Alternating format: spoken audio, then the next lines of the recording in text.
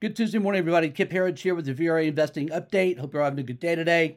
Ugly day so far in the markets. Friday we had a huge 600-point comeback from midday to the close. Yesterday, great day, right? 600-point gain in the Dow, 2% pretty much across the board. Great internals. And then we got Snapchat's news after the close yesterday, which just knocked the wind out of the sails.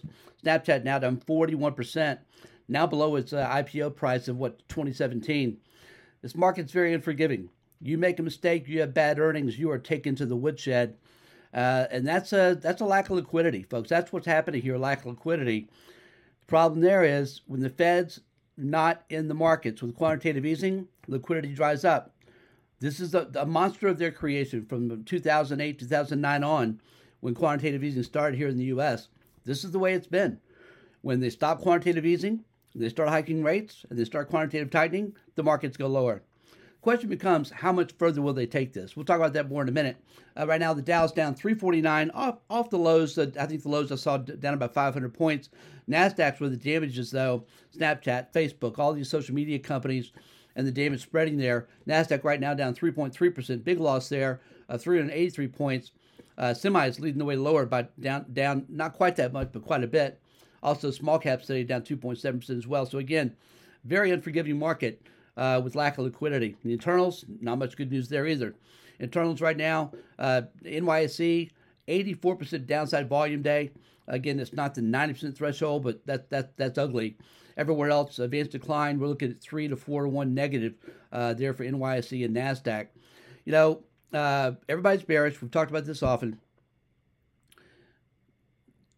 We saw a massive comeback on Friday, did we not? All right. When everybody's this bearish and everyone's sold, essentially, right? We know that Bank of America's 300 money managers have more cash than they've had at any point in time, going back 25 years. The sentiment surveys tell us that we are in extreme fear, right? This is when big moves higher typically happen. We saw that the last 2 days. But again, negative news hits and boom, liquidity's gone. There's no one there to buy. That's what this market has to deal with. Lack of liquidity. The bottoming process. Are we at a bottom? Has this been a bear market rally? I think this is the time, folks. You want to own good companies where you know the management teams. They're good growth stocks. You have no problem holding them and buying more when they're low, as long as you have confidence in the company's ability to succeed with good management teams. I think that's the key to building a good, balanced, and diversified portfolio. We're sort of seeing that in the market right now. In the groups we've been focused in, primarily, energy has done very well, of course. The mining stocks until this last pullback have done very well, but still metals, miners, energy names, those stocks have done incredibly well and have led for the last year. We think that's still the safest place to be right now.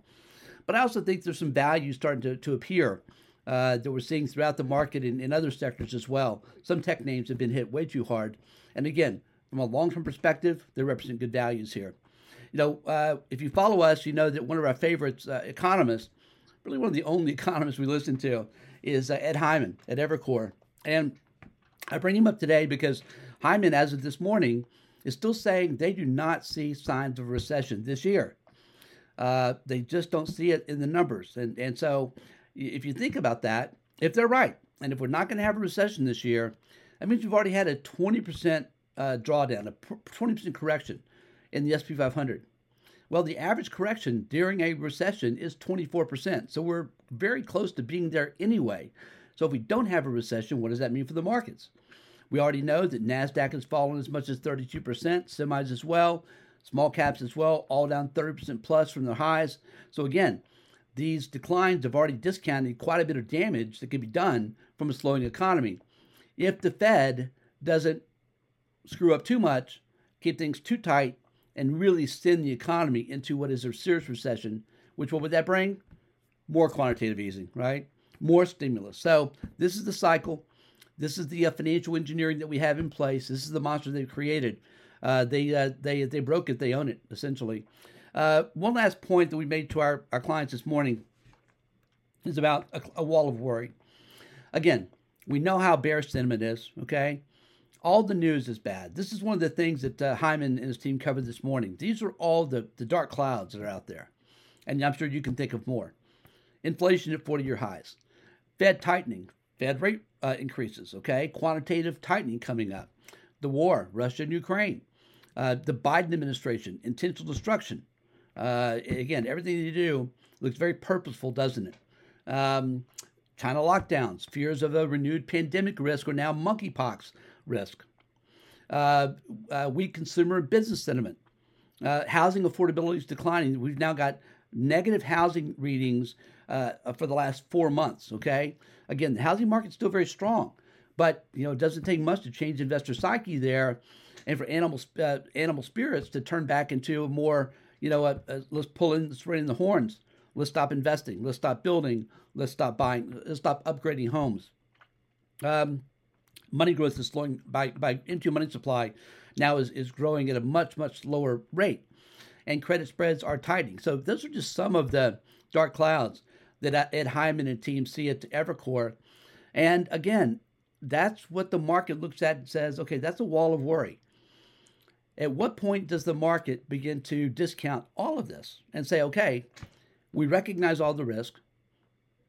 Some of these won't become reality if we don't have a recession, right? If we don't have the worst case scenario developing the economy and the markets, at what point does this decline begin to be built into the markets? And the markets are a discounting mechanism, are they not? What happens in 5.5 months? Well, in 5.5 months, we have the midterms. And if it's a shellacking that it should be for the Democrat Party, and if the Republicans take the House and the Senate, really limits the damage that this guy can do in the Oval Office. And, gridlock. Gridlock then becomes the norm. And the markets, we know from experience, the markets love gridlock more than anything else. So, as you can tell, I recognize the issues we have. We're clearly in a bear market in most stocks. It's also a time, I think, that smart money investors start looking for opportunities. And that's the way we're approaching it here. We're also optimists. I'm an optimist through and through. I know that bull markets always follow bear markets, and that the gains that occur in those bull markets more than make up for the losses that happen during the bear market. So right now, time to be smart.